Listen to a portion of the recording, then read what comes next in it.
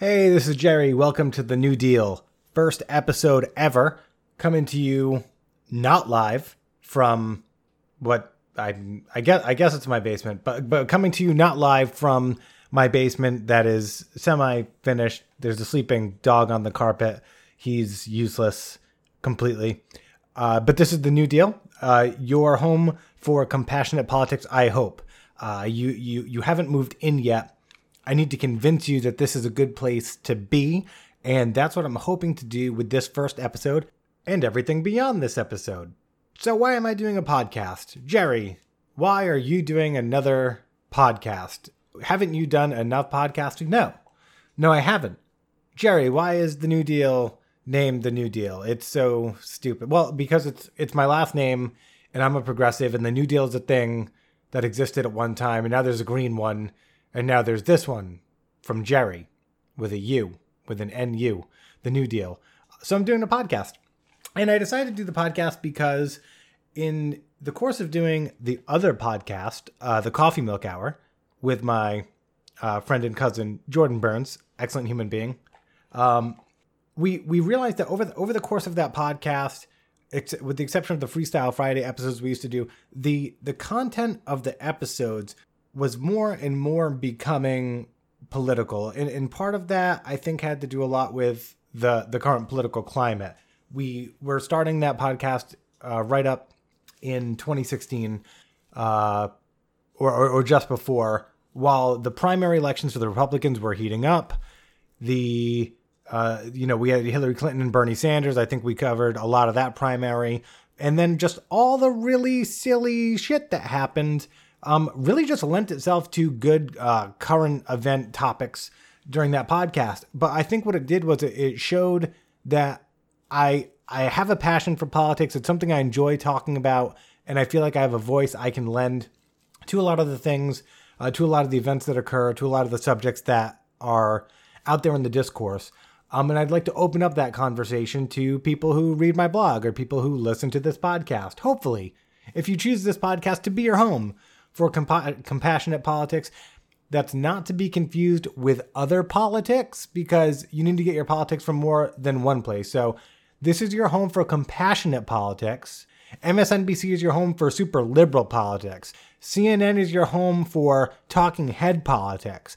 Fox News is your home for super conservative politics, and the New Deal is your home for compassionate politics. So whatever you're feeling, whatever mood you're in that day, there's going to be a place where you can go for that type of politics, and compassionate is what we will be doing here, among other things. Disclaimer.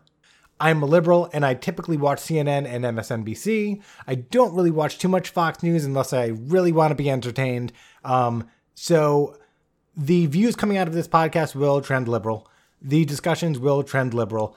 I will try to be as open to other ideas as I can be in the discussions. I'm hoping that I can eventually do a live stream, maybe once a week, where I can take questions and we can actually have live discussion on politics, because they say, don't have politics, don't have political discussions at the dinner table. Don't talk politics with your family. And that's a good rule, I guess, but we want to talk about politics. We want to talk about these things, because if we don't, we're just going to all end up pissed at each other, more so than if we get in an argument once or twice at the dinner table and then walk away. We need to talk about politics. We need to talk about people. We need to talk about America. We need to talk about the world. We need to talk about outer space and the universe. We need to talk about death and souls. And I'm getting ahead of myself, but we're going to talk about all of it. We're going to bring it all right back to the foundation, which is we need to communicate. Whether we agree with each other, disagree with each other, whether we hold different policy positions, we need to communicate. We need to do it with a little bit of respect. Not always. Sometimes some discussions call for good old-fashioned, disrespectful name-calling, and that's not right. We shouldn't do it, but sometimes it's fun. You get heated and you start yelling at people, and sometimes that's just the way the conversation goes. And we're going to try to minimize that. It might get there sometimes. We'll see. Everyone, has triggers and things get under their skin, and that's okay. But here we'll try to focus on the compassionate side of politics. We'll also do some current events. If anything's going on in the news that, needs to be addressed, or some something comes up. I like sports. I like things like that. So we'll focus like 80% politics, and there will occasionally be some subject matter that's unrelated to politics to keep it fresh. I'm hoping that we can have guests here on the show from local political people, figures. Maybe we can get some journalists, some friends, some people who share different values than I do, so that we can have a good old-fashioned debate. I'd really like to have that here. So there's a lot I want to do with this podcast. There's a lot I'm hoping it can achieve, but really I'm just hoping that it can be entertaining, it can be informative, and that once you get past the really annoying sound of my voice, that what you hear will be entertaining to you. Maybe you can listen to the New Deal on your way to work, or on your way back from work, or while you're at work. Apparently people listen to podcasts a lot. So hopefully you can fill me, put the New Deal into one of those podcast gaps that you have, fill that up, and, hopefully we can have a good time. So what I'd like to talk about, in this episode, just kind of what I'd like to do with the podcast. So mainly, I want to talk about what informs our politics. We talk a lot about policy. Are you anti-abortion? Are you pro-LGBTQ? Where are you on healthcare? Where are you on military? And people talk about their policy positions a lot, but they don't talk about what informs their politics enough. And I think getting a foundation and getting down to the level of, hey, well, why do you feel that way? Well, where did you learn to feel that way about abortion? Where did you learn to feel that way about LGBTQ rights? Where did you get your information on that? Because we're not born with these political stances. They're formed, they're developed, whether it's through our upbringing or, external factors, our social circles. So what informs our politics? I feel like those are discussions that are worth having. So let me talk about what informs my politics. So I grew up in the Northeast. I grew up in a small town called Bristol, Rhode Island, which is a very small state, the smallest. We're very proud. We have a Napoleonic complex, and we thrive on it. The town I'm from is called by some the most patriotic town in America. We have the oldest 4th of July parade in the country. July 3rd is more of a holiday than July 4th, but there are two great days. We all look forward to it all year. And that's been something that I've taken pride in my whole life. So I was born in Bristol, Rhode Island. I went to high school at Mount Hope High School. I had what I feel like is a pretty good education. I grew up with a lot of friends. I was very lucky to have a lot of great friends, played a lot of sports. And all my family was right there in town. When I graduated college, when I graduated high school, I went to Rhode Island College in Providence, Rhode Island. I didn't know what I wanted to be when I grew up, when I left high school, but everyone said, "Oh, you've got 2 years. You can figure it out later. So just go to college and do what you're going to do. And, after 2 years, you'll have it figured out." Okay. So off to college I went and made some new friends and had some new experiences and went through freshman year and sophomore year and played more video games than I should have, and got to junior year and they said, "Well, what do you want to be when you grow up?" And I said, "I have no freaking idea what I want to be. I like reading, I guess, and stories are cool, so I'll be an English major." So now I'm an English major, which didn't mean much at the time and doesn't mean too much to me now. There are definitely English majors out there who do a lot with their English major. I'm not one of those people. I still love reading, and I like researching, and I like critical thinking, but English as a degree was not my finest choice, though I don't want to go as far as to say I regret it. So I went through college. I got my English degree, minor in writing. I really enjoy writing. I like doing some short stories. I wrote some really bad poetry, stuff like that. But what do you do with an English degree?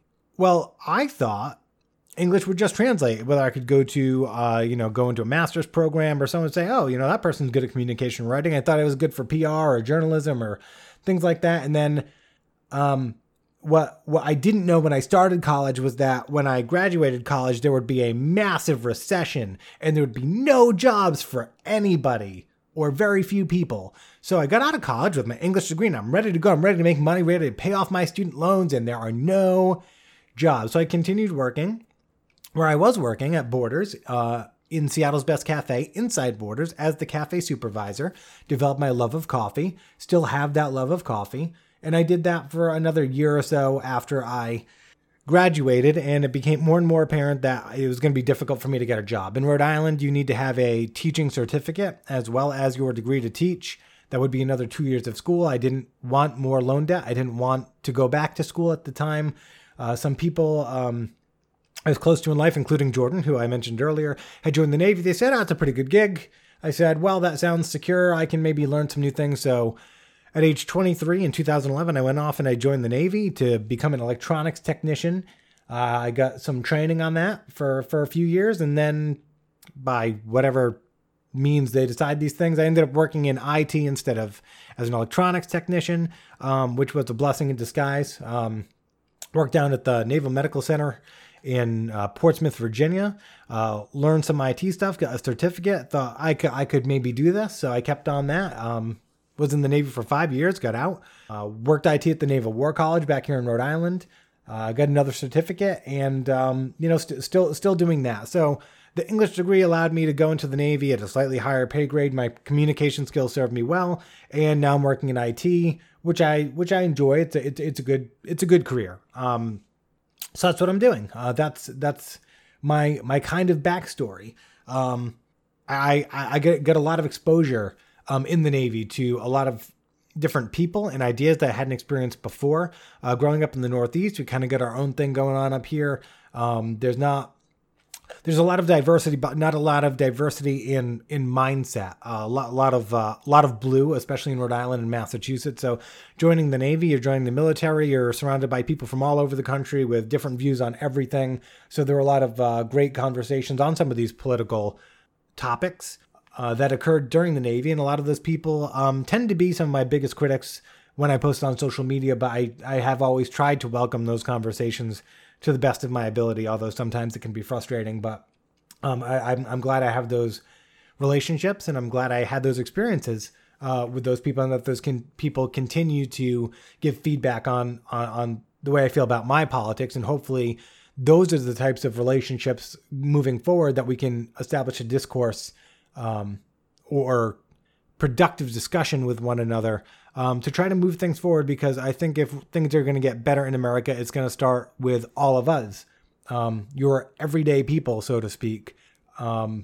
making inroads with one another and kind of finding those compromises that can move things forward. So that's kind of my background and my exposure. Growing up, super liberal. My family, super liberal. From a very young age, I was told, never vote Republican. Really young. We're talking like maybe 9 years old. Never vote Republican. You don't even really know what that means. And maybe that's not the best lesson to be taught at that young age, although it rings true for me, because over the years, I do feel like I allowed myself to develop my own political stance, my own outlook on the politics of the world. And so while I was raised liberal, I ended up going further to the left in the things that I experienced, in the things that I learned. I think I lean Democratic Socialist. I leaned that way before, Bernie came onto the scene, and I think those feelings are going to be lifelong, but they're based in some of the things that I learned when I was really young, like to have sympathy for other people and to have respect for other people and to exercise the golden rule. So for me, what informs my politics is, well, what's best for everybody? Not just what's best for me, because I think it's really important to think about how anything or everything affects everyone. And that's really big picture stuff, but that's what government's about, right? Government's about big picture stuff. It's not about hey, how can we make this 10% of people better off? How can we better that 10% of people's, lives? It should be, how do we make life better for every single person in this country? And eventually every single person in the world, because I think globalism is inevitable. And with social media and the way that, we can travel easily now, we can communicate with everybody now. I think globalism is just an inevitability. When you play futuristic video games, they're not talking about the United States necessarily. It's Earth. It's Earth again. Well, what do you think Earth is? Earth is just Earth. It's some, it's all the countries combined, and they've moved beyond our current structure and time moves on and history moves on, and like the Roman Empire isn't a thing anymore. So I think it's a little bit foolish to think that like America is going to be a thing forever. But while we are a thing, while America is a thing, while America has the power that America has, and while America has the great citizens that it has, I think we need to be thinking about how do we make America the best for all Americans. And so that's where that's why I lean democratic socialist, because, you know, the idea of democratic socialism takes everybody into account, puts everybody in the same pool. Whereas a lot of more conservative ideas tend to focus on the individual and a little bit of meritocracy. Not that there's anything against being awarded for your effort. You should absolutely be awarded for your effort, but we also need to make sure, I think, that everyone is afforded the same opportunity and that everyone is awarded the same amount for the effort that they put in, and that the effort that they put in is valued equally.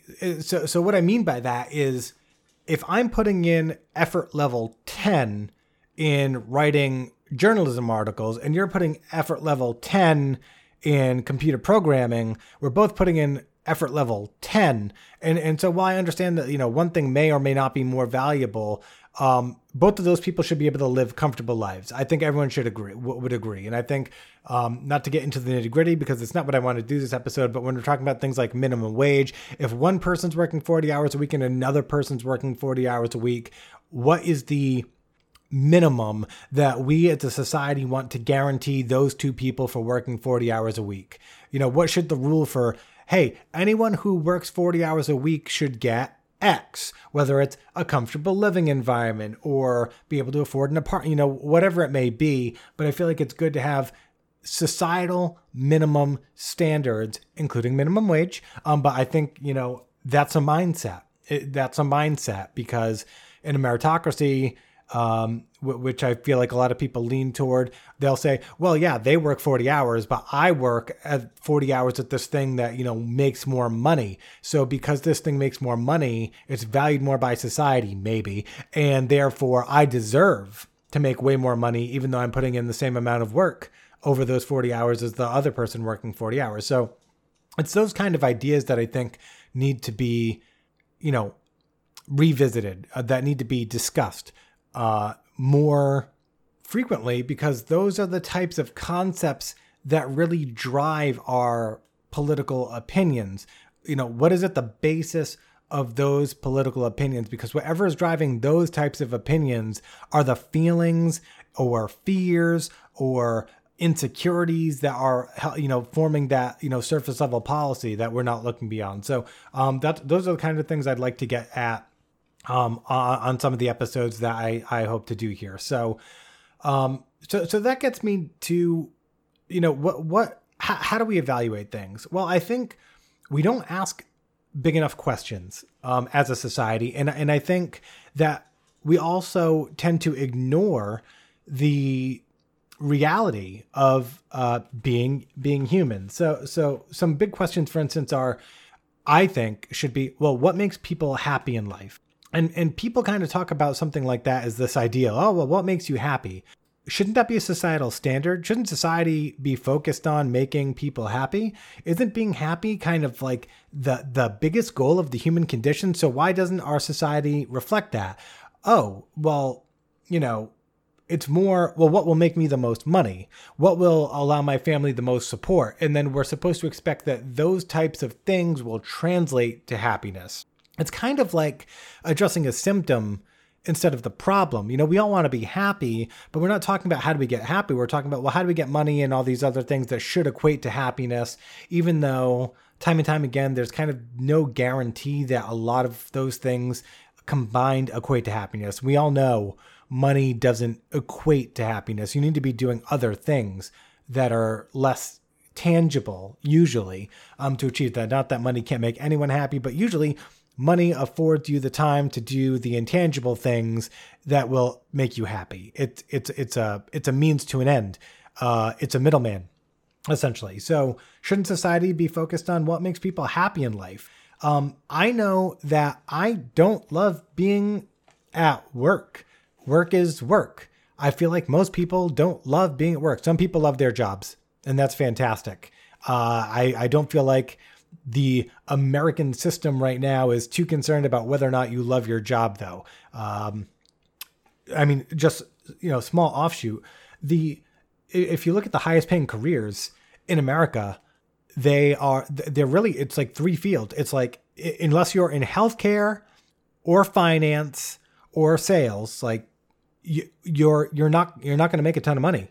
You're not going to, like, everything under that is kind of like the middle. And then in order to like make it in those middle fields, for instance, like it's like being a lawyer or something along those lines, you need to be really good at what you do in one of those jobs to even approach what the people in the top fields make. So unless you have a highly specialized set of skills in one of the 3 or 4 job fields that pays a lot of money, you probably aren't doing, what you want to do. Unless you have a natural gift for one of those 3 fields, you probably aren't doing what you would really like to be doing. For me, like, I'd really like to be home researching politics or doing a podcast like this on a regular basis, or playing video games or hanging out with my girlfriend, whatever it may be. Those are the things that make me happy. Spending 9 hours inside of a windowless room does not make me happy. It doesn't provide me fulfillment. I have to find fulfillment outside of work. And I feel like a lot of people live that life. I feel like that's kind of the American way. You go to work so that you can find fulfillment outside of work, and that's kind of the dues you pay for happiness. So maybe that's a cynical way of looking at it, but I don't think so. I think that's just kind of true. But I feel like there needs to be more time for hobbies and special interests. Everyone wants to travel, right? Oh, yeah, I want to go travel. Well, travel's expensive. You need to go work if you want to travel. You can't just travel. That's ridiculous if you think you can just travel, unless you want to like go backpacking and like, sleep in a tent or something, and like, but no, you cannot travel in comfort at all unless you are working really hard, making a lot of money and saving up for extended periods of time. And if you want to do that, and if you want to have a family, you're probably not going to have too much downtime, and you're probably not going to be sleeping 8 or 9 hours a night, because you really need to fit in those things that you like doing.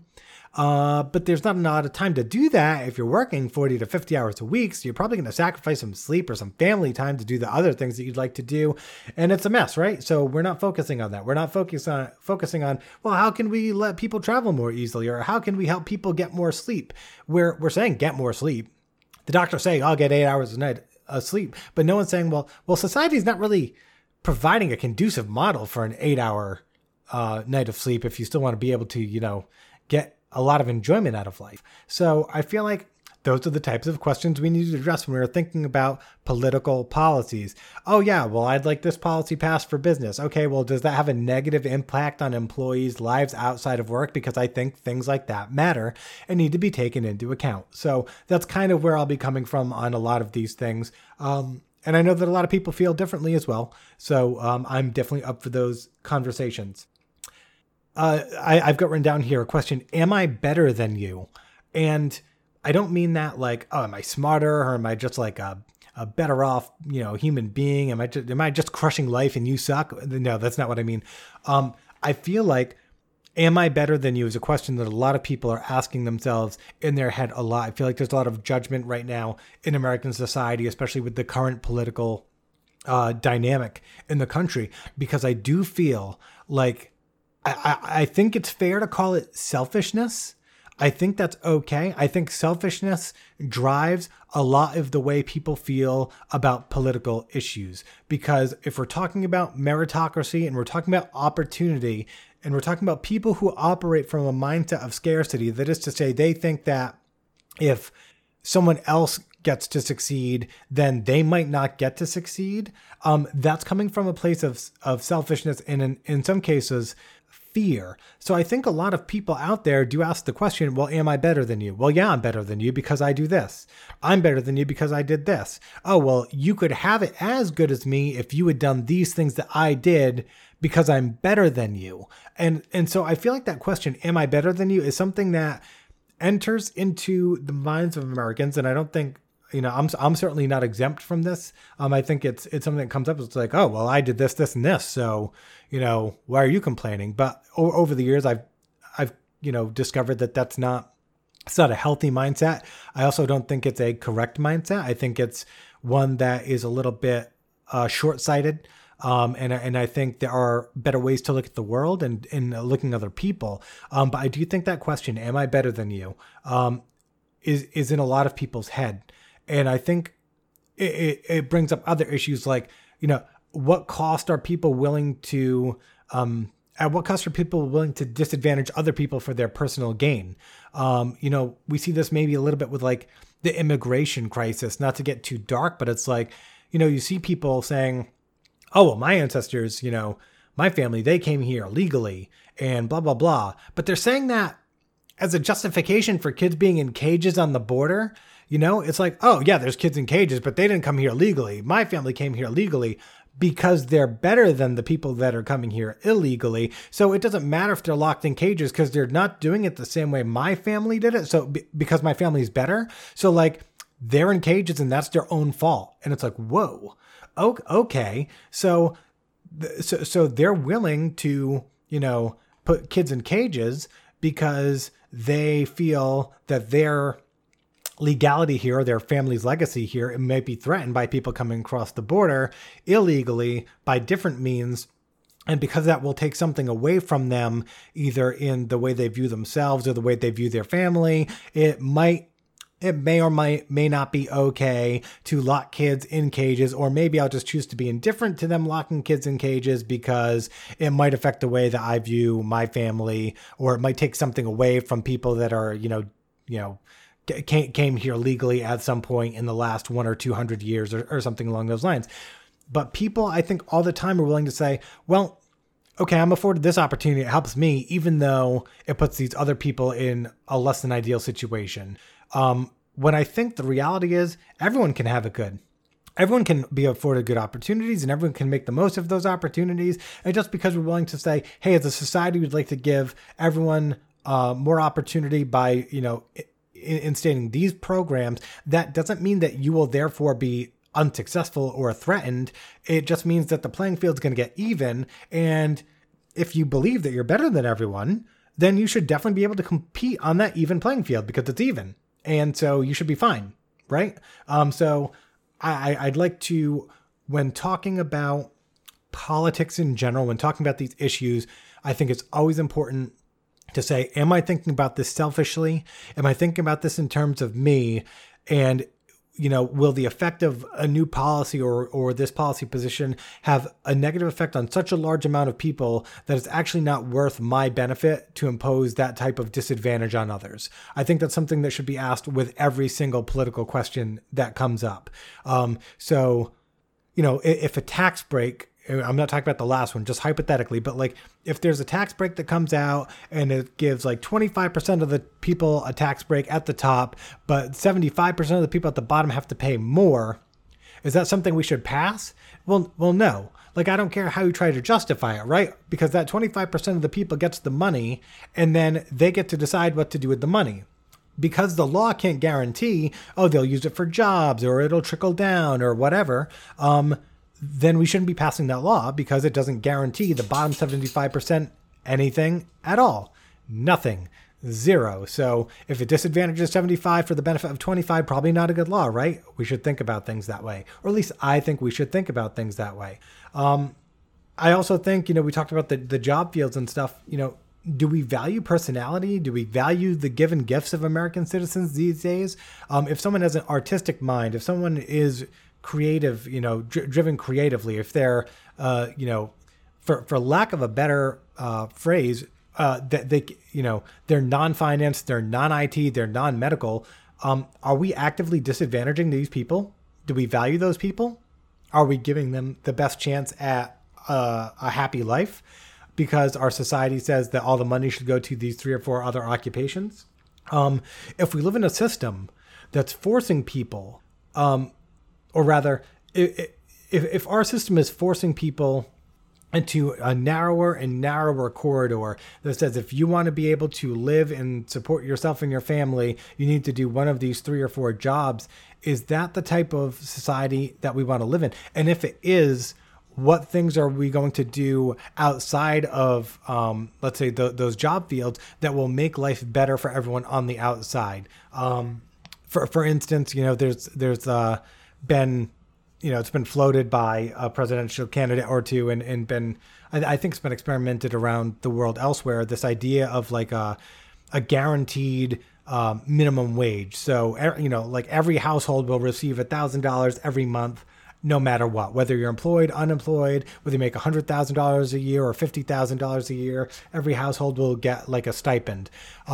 Is that something that we should explore? If the jobs start disappearing because technology is taking over and now we don't need cashiers and, computers are self-sustaining and self-diagnosing and the jobs just kind of start shriveling up, should we just start giving minimum stipends? And I feel like a lot of people rail against that, but it's like, imagine a world where all the jobs are essentially taken care of by mostly technology and only 20% of people actually have to go to work every day, which means 80% of people can do whatever the fuck they want all day. Like, that sounds great to me. Like, I can wake up, I can like live my life, I can do the things that I actually enjoy, but people hate that idea. There are people who hate it. They're like, no, people need to go to work. They need to go to work and they need to make money. They need to support society. So it's like we're actively working toward a society that's like more automated. And it's like we don't embrace it because it gets rid of jobs, because like we view jobs as this like really important thing. But jobs like restrict us from like living the best versions of our life that we could lead. And people don't seem to understand that like before Western civilization, there were like huge groups of people that like didn't have like a normal job that they went to every day. Like for the majority of human history, like people woke up in the morning and then they were like, how am I going to survive today? And like, oh, I'm going to go plant some stuff, or I'm going to go hunt some stuff with their friends every day. Like people go hunting for recreation now. Like you could have done that every day. Not to say it was easy. I'm sure it was very difficult. And like, you didn't always get like a deer or whatever it was that they ate back, a mammoth. You didn't always get one. It was frustrating. And you get home and like everybody's pissed because he didn't kill the mammoth. And like Johnny died trying to kill the mammoth. And like everyone's like kind of sad, but not really, because they're like really hungry because he didn't kill the mammoth. And like, so everyone forgets about Johnny and that sucks. Like, oh, okay, but still, you get to wake up essentially when you want. You get to hang out with your friends all day. You don't have to go to quote unquote work. You probably get to work outside. And like, that's kind of what we're working toward, except in reverse. It's like, okay, you won't have to go to work, but also everything else is taken care of. Like you still have the food is still there, and like everything's good. And like, we're just going to give you some money and like you go buy your stuff and, have fun. That sounds good to me, right? Like, let's live life. But other people don't like that idea. So why, right? What do we want from society? Is what I'm getting at. It's a question I feel like we don't ask enough ever. What are we building? What's the fucking point, right? Hey, welcome to America. We don't have a goal right now. We believe in capitalism.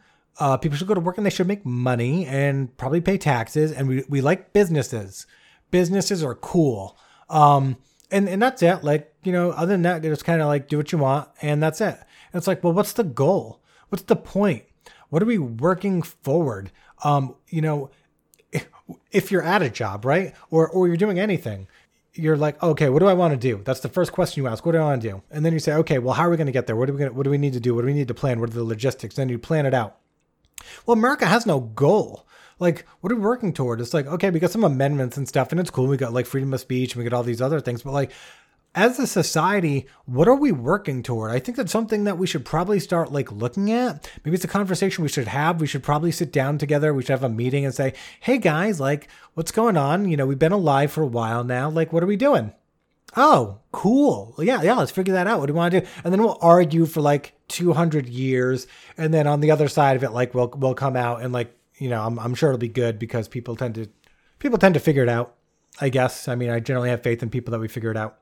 But I feel like we need to ask those types of questions. And again, I feel like when we're talking about any political discussion, I feel like we need to keep these things in mind. These are questions we need to keep in mind. Is this disadvantaging someone else? Do I need this benefit more than other people? Does my benefit outweigh other people being disadvantaged by this policy? Does this policy drive us toward a future that we want to be part of? Is this something that, we want to say this is American, or this is Earth. This is humanity. This is what humanity looks like. This is what we want to do. People say all the time, like, oh, well, that's ideal. That's idealistic. Oh, that's fuck you, right? Because the founding fathers were idealists. The only thing that pushes progress is idealist. If you don't have an ideal, if you don't have something to work toward, you're not going to get anywhere. So like, yes, we should all be idealists. Every day we should wake up thinking, what is the perfect world? Okay, how does that work in America, and how does America get there? Period. And we don't need to think small. It's not like, oh, perfect world is like I only need to work like 20 hours a week and like maybe then I can get like 6.5 hours of sleep. No, that's settling. Don't settle. Perfect world is fucking go to bed at 2 a.m. For me, I'm not a morning person. Go to bed at 2 a.m. Wake up at 10. Like, have coffee. Walk around the yard for a bit. Go for a drive. Like, have sex with your significant other whenever the fuck you want. Like, just doing whatever you want when you want it. Hanging out with friends. Like, that's the ideal world, right? And all the food is available and you get all the toys and gadgets you want to play with. And, like, your kids are happy and, like, you can play sports with them every day, even if it's a Tuesday, because Tuesday's just another day, just like Saturday. Holy shit. Let's dream, people. Let's dream. Let's dream with compassion here at the New Deal. That's my pitch. Anyway, I'm getting off topic. So I feel like we should talk about those things. And so just as examples, where would this apply? Healthcare. Should rich people live and poor people die? Or are they all people? And should they all be treated? Should they all be saved? Should we have to pay money to live? Money is just a thing that we believe in because we want to, because we choose to. It's a piece of paper. The paper comes from a tree. It's printed in some place where they make money that I forget the name of right now, but it comes out and it's green and then we go spend it. Or actually it's imaginary most of the time. It's on a little piece of plastic that we carry in our wallet because money can be wherever the fuck we want it because it's imaginary anyway. And it serves a purpose right now. And that's great. Should people die for this imaginary idea that we call currency? Some people seem to think so. Abortion. Should we force people to give up their right to their choice in relationships to their body? That person shouldn't have an abortion because I don't think they should. I'm better than that person. I have more moral integrity than that person. I don't make bad choices. That person sucks. They made bad choices. Is that the way we should be thinking about things? Immigration. Aren't people just people? Borders are constructs. They're imaginary line. If you stand at the border between the U.S. and Canada and it's like just woods, like you're not even going to know there's a border there, but like someone crosses the line, oh, fuck them. They should die. Like, because we're better than them? Oh, well, we're better than them. These are my woods and those are their woods. And if they come into my woods, bear trap, motherfucker. What now? Because I'm better than them and they can't come on my woods because my woods, right? Or do you want to be like, hey, come over here, share my woods. It's fun. There's no line. I don't understand what we're talking about with this border thing. Not that I think there shouldn't be borders. I'm not advocating for, borderless nations. I'm just saying that maybe we overreact sometimes and maybe we think that we're better than some people and maybe we shouldn't, or maybe we should. You tell me. We'll have this discussion. But a lot of immigrants are dehumanized and we're all humans. So we should probably stop dehumanizing other humans because we're humans, right? Trade are numbers because it's money and it's imaginary. We send stuff over the ocean, we send it in the air, and then we put tariffs on stuff. Then people have to like pay more money to get the trade stuff, and then people get pissed, and we got to give the farmers more money, and then they're upset because they can't live as good as they used to because other people are making decisions for them because they think they're better than them. And should we be thinking that way, or should we just like figure it out? That's really minimizing like really complex things because trade and finance are not my thing. I don't understand it, but Numbers. Standards and morality. Do they or don't they apply to politics? We have a separation of church and state. How do we want to think about that? Morality exists outside of religion as well. So can we apply morality outside of religion? Should God be involved at all? I don't think so, because we don't even know if one exists.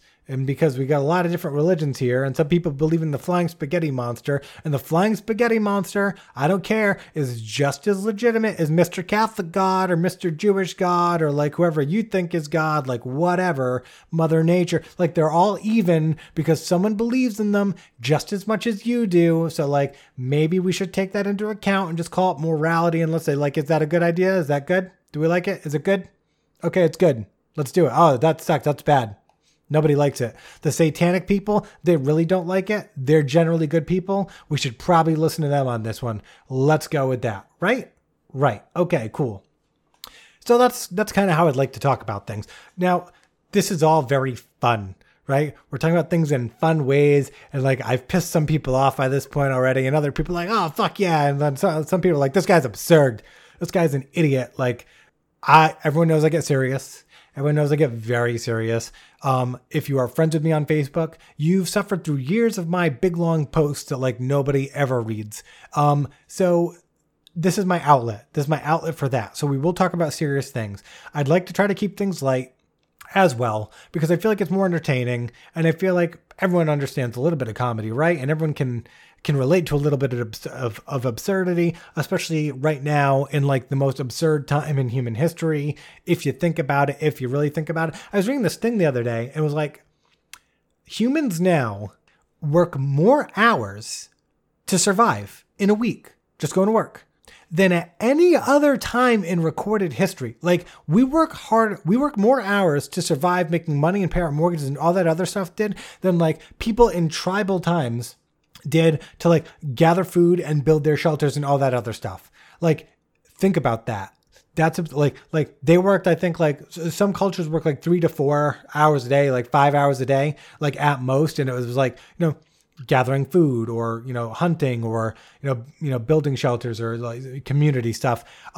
We work 8-9 hours a day, 40 hours a week to go to a place and make money so that we can like, participate in the, military industrial complex and like push capitalism and like, let's sell stuff. And like, I like toys. I really like computers. I like buying toys. I like that stuff. I don't want to get rid of it. I'm just saying we work awfully hard right now, it was supposed to be like the most technologically advanced, easiest time for human beings ever. We're working harder than we ever have, at least in America. It's not true for all cultures, but in America, that's the case. Crazy, right? So, the New Deal.